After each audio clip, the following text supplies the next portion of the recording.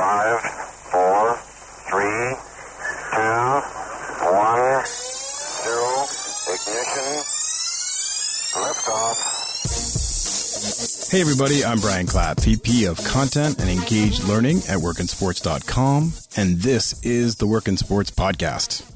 If you haven't listened to last week's interview with Amina Soliman, player personnel coordinator for the Philadelphia Eagles, I suggest you do that right after you listen to this episode. Of course, I don't want you to stop right now. I want you to go back and listen to that one afterwards.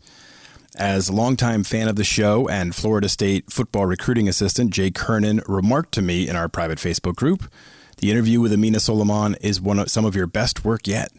Now, I'd like to take all the credit because I'm only humble from time to time, but in all honesty, Amina is the one that made it great because of her answers and approach to the conversation, so please give it a listen. I think you will be really impressed by what she had to share. Coming up later this week is my interview with Nida Srikanth, COO of Influencer. So Influencer is a sports tech company building the brand and monetizing the impact of athletes. So they're working directly a lot, especially with student athletes, but also professional athletes.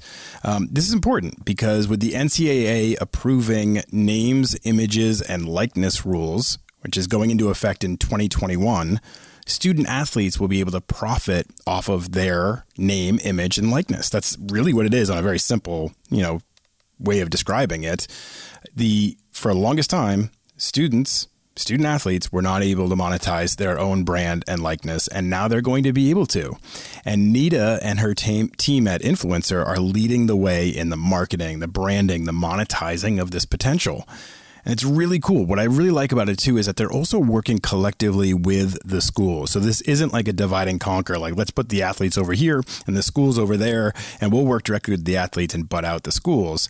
I don't think that sets everybody up for success. So I like the fact that Influencer is making it a win-win. They're working with the athletes to follow best practices and to provide content for them, and then also to work with the schools to help them understand how to make this all work so everybody wins. I love their perspective a lot. I respect it. And I think that's a really cool interview. Nida started out, they're like literally as we start the conversation before, I hit record, but I said, you ready? You feeling good? You ready to go? And she said, I got to tell you, I like to spit fire on podcasts. And I just loved that. She started out by letting me know, like, I'm on this and I'm going to come hot. So I loved it. It was great. And she sure did. So tune in for that interview on Wednesday. In the coming weeks, I have Kevin Brown, who's the director of community relations for the Detroit Red Wings and the director of the Detroit Red Wings Foundation. Busy guy. Another great conversation. And then also Shabazz Khan, who's the director of digital content for the Timberwolves and Lynx, the Minnesota Timberwolves and the Minnesota Lynx. So another great conversation, really insightful stuff. So those will be coming in the next couple weeks. We keep crushing these interviews. And if you listeners have specific types of guests you want me to have on or recommend a specific person, hit me up. I'm listening all the time. Connect with me on LinkedIn. Let me know who you'd like me to add to the show. I mean, we're almost on episode 300 now, which is so crazy. We've had a lot of different types of guests, but I always want your feedback. The cool thing is, too, for anybody that's new to the show, is that every interview that I do is evergreen, meaning it lasts forever. There's nothing in there that is dated. It's like we're not talking about extreme specifics that happened, last night or last year. We're doing more global conversations on business and their journey and how they got started and what they look for when hiring. So any of these interviews, whether it's Lee Steinberg or Dan Duquette or Brian Killingsworth from the Vegas Golden Knights or anybody Carol Walker from the Boston Celtics, I could go on and on and on and on about all these great interviews we've had. Any of those interviews you see in our archives are all just as valuable today as they were the day that I published them. So let's get into today's question. Today's question comes from Hannah in Nevada. You thought I was going to say Hannah in Montana, but I didn't. It's Hannah in Nevada. Hi, Brian. I'm looking to land my first real grown-up job out of college.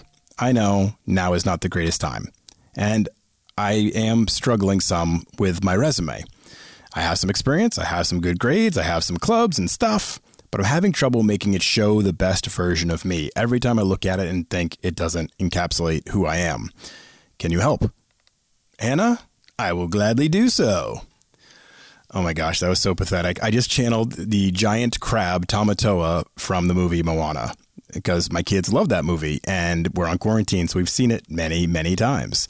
And if you haven't seen it, the always funny Jermaine Clement plays the giant crab. And wait, why am I explaining this to all of you? Like, really? I'm on that far of a tangent already? Okay, back on track. I will gladly do so. First things first, some overarching concepts that first things first, let's do with some overarching concepts and then we'll dig in a little deeper. Okay. So, entry level. All right. First things first, you got to figure out your fit, where you want to be, where your skills line up. What I suggest to people all the time, and I've made this very clear on this podcast before, is that when you look at our job board, and right now we have a little over 16,000 jobs. Now, in a normal sports market, we're closer to 25. Things have come down, and then they've started to come back up. So they went down as low as 8,000, 6,000, somewhere in there in like late April. But they're starting to come back up, which is a good sign for everybody, right? Good stuff. Okay. But when you look at that and you see 16,000 jobs, you're like, oh my gosh, there's too many. There's too many things in here. Well, you have to start to figure out what applies to you and what doesn't. You have to stop looking at it like you're boiling the ocean and think of it like, all right, let's find my niche within this 16,000 jobs. Every opportunity's here. I know I can find it. Now, how do I do it? My first suggestion for people is if they're not too sure exactly what they want to do, is that you start out by searching using keywords that are generic. And what I mean by that is they're generic, but they're attached to entry-level positions. So use word like coordinator. Use words like keyword searches like coordinator. Okay, if you just search for the term coordinator, you'll find social media coordinator, operations coordinator, marketing coordinator, sales coordinator. You'll find all these different types, scouting coordinator. You'll find all these different types of jobs that are all entry level. And you can read through some of those and figure out what really resonates with you. If that term doesn't do it for you, try assistant, try associate.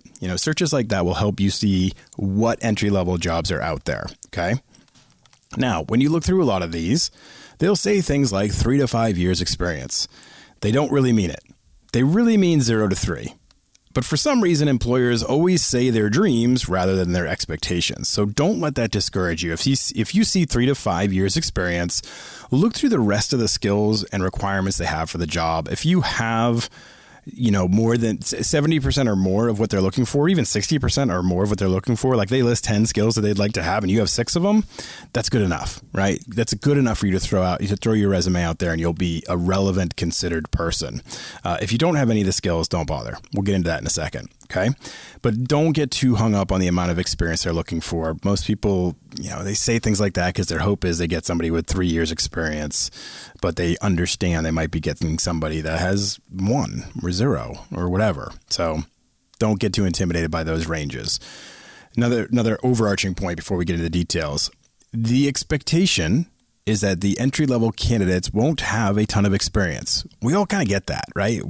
We know that when we're hiring that somebody that is coming out of college may not have a ton of experience.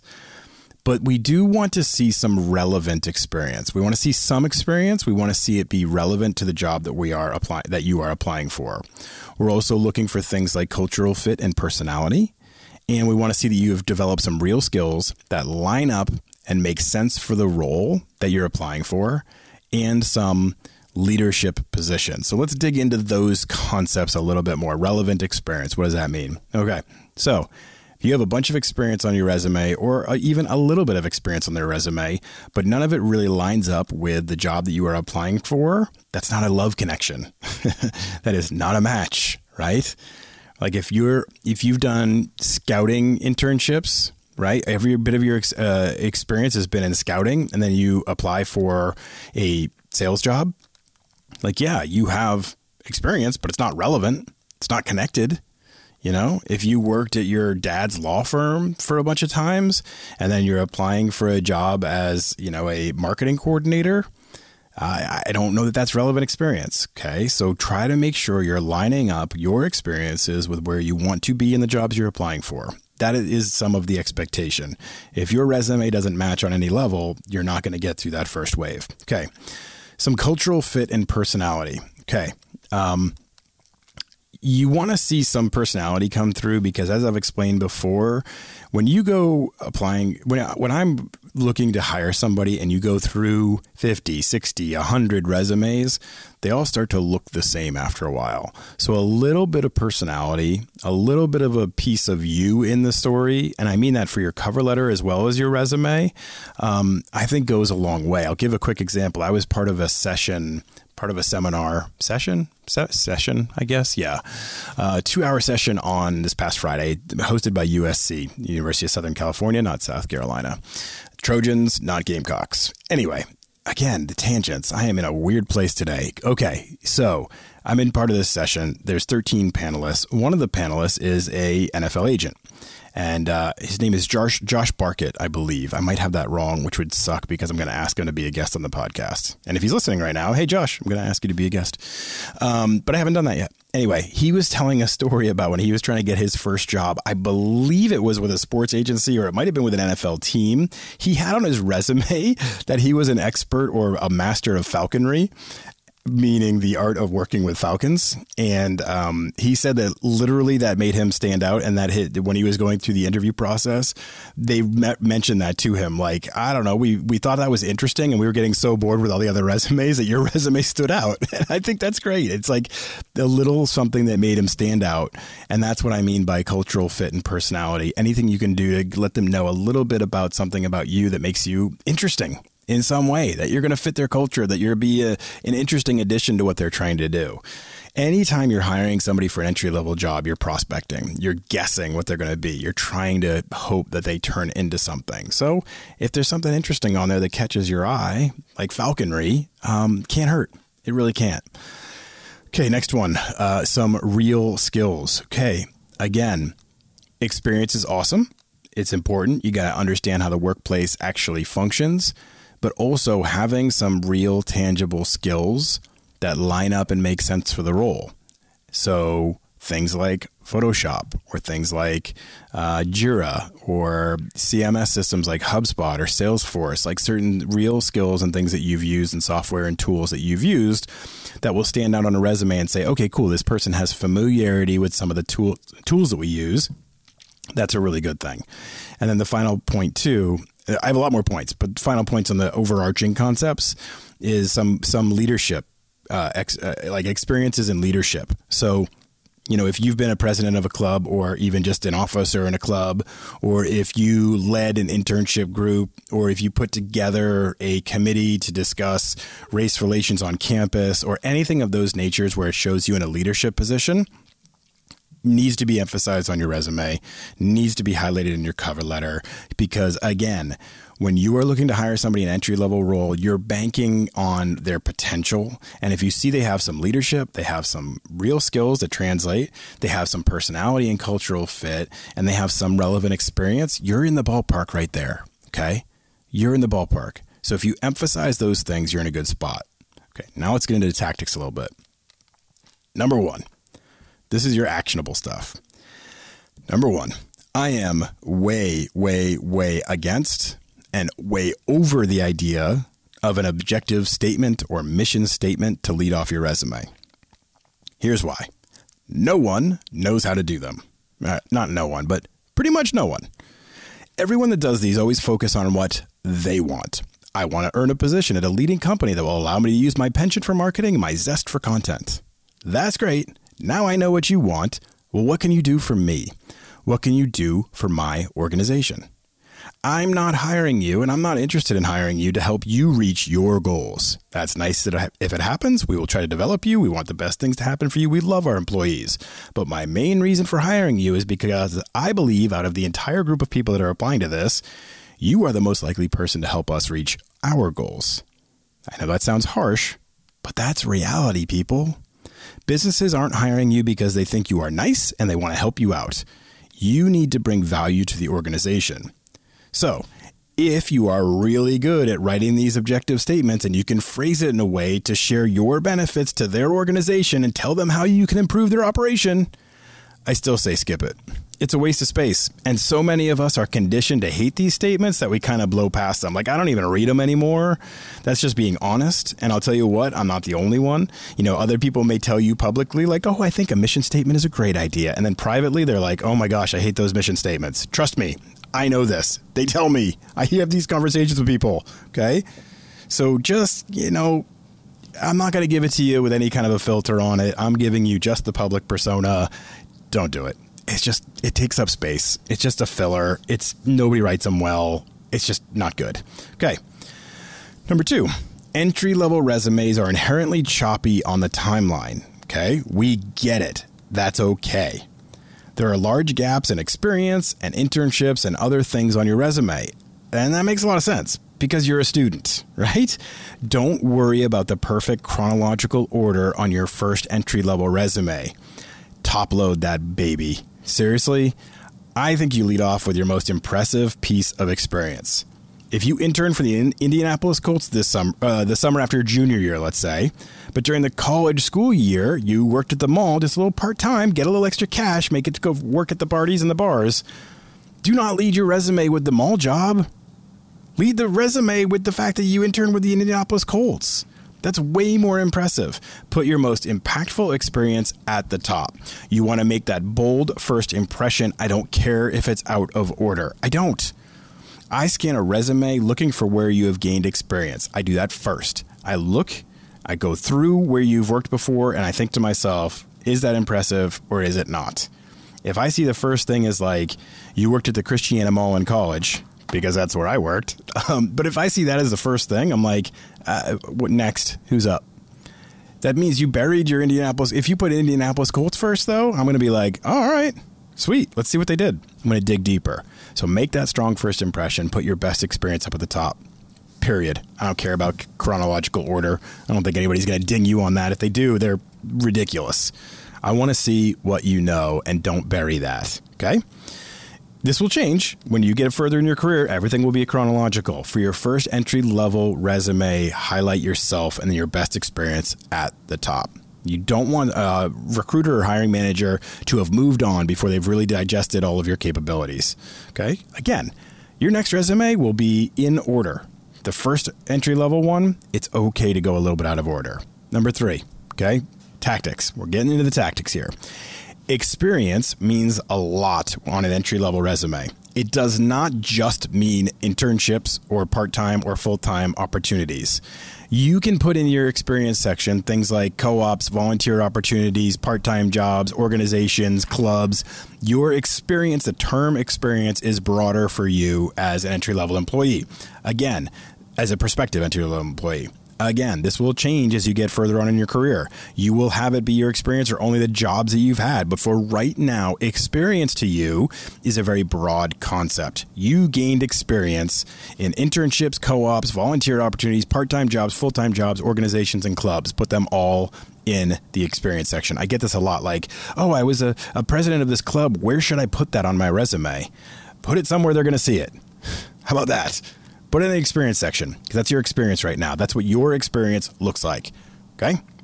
Number 4, focus on your bullet points. You have to translate what you did as part of your experience into meaningful, digestible nuggets. Use metrics where possible. Metrics are data points.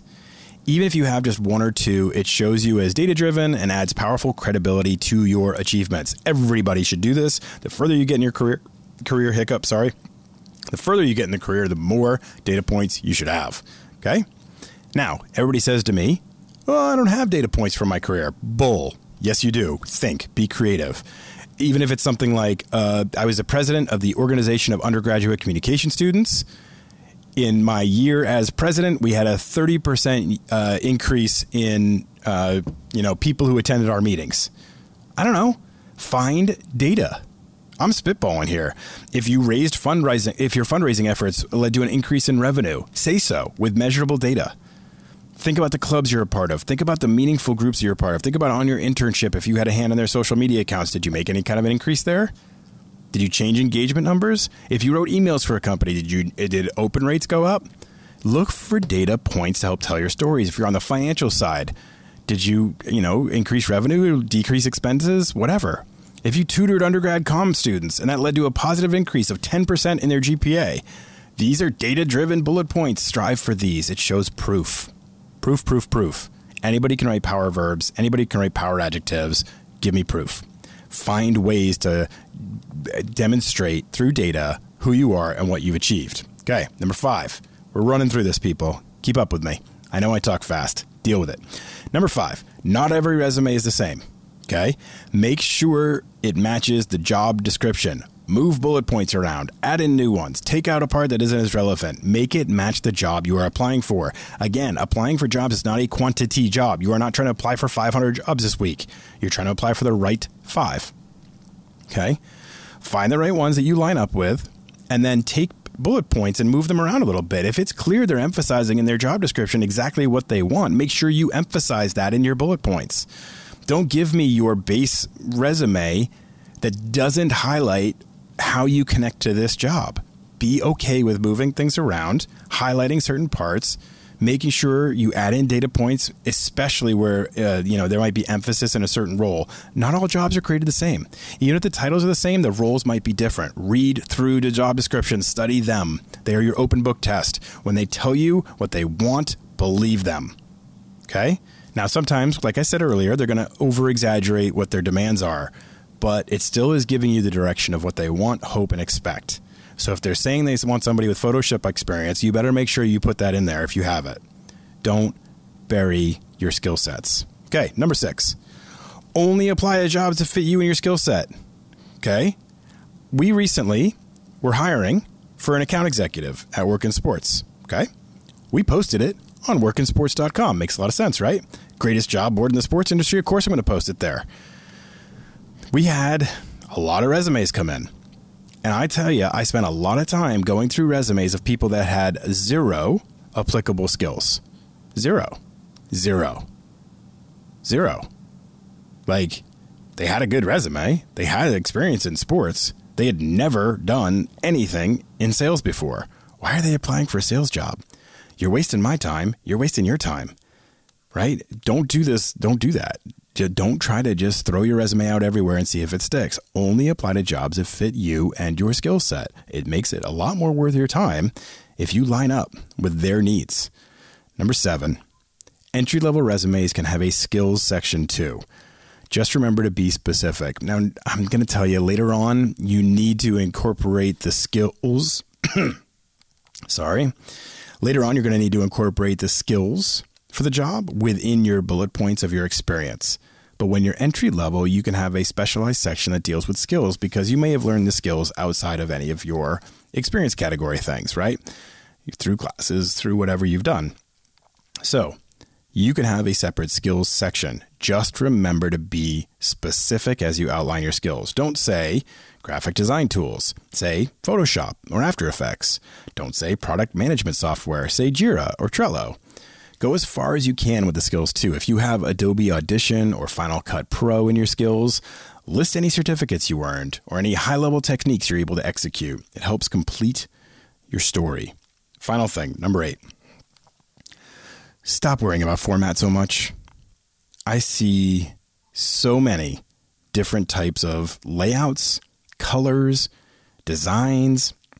Now, if you're applying for a design type job, sure, go for it. Make it look spectacular. It's part of your portfolio. It's part of the way you show information. I get it.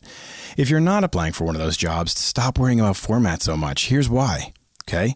90% of the jobs you apply for run through an applicant tracking system. The first thing the applicant tracking system does is remove all of the formatting. All they do is look for the text, and then they look for relevant keywords. They look for skills that line up with your with the job, the matches. Like, you have the skill, they want the skill. Great, you're a match, right? It's all algorithmic. It's all matching technology.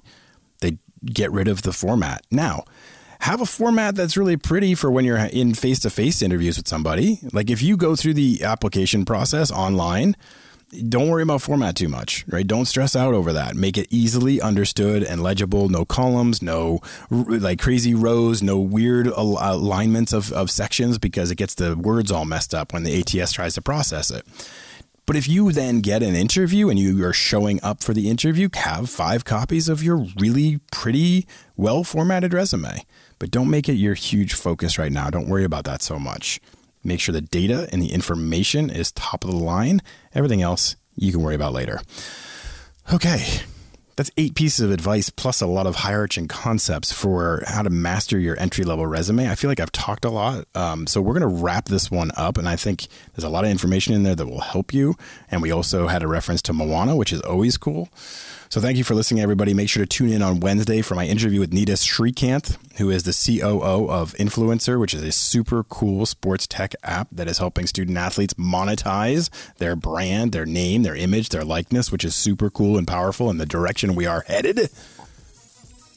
So, thank you again for listening. Make sure to rate, review, subscribe, all that good stuff. Keep listening. Give me suggestions on questions you have. Give me suggestions on guests. I'm here for you, people. Connect with me on LinkedIn. We'll talk again soon. Goodbye. Wear a mask.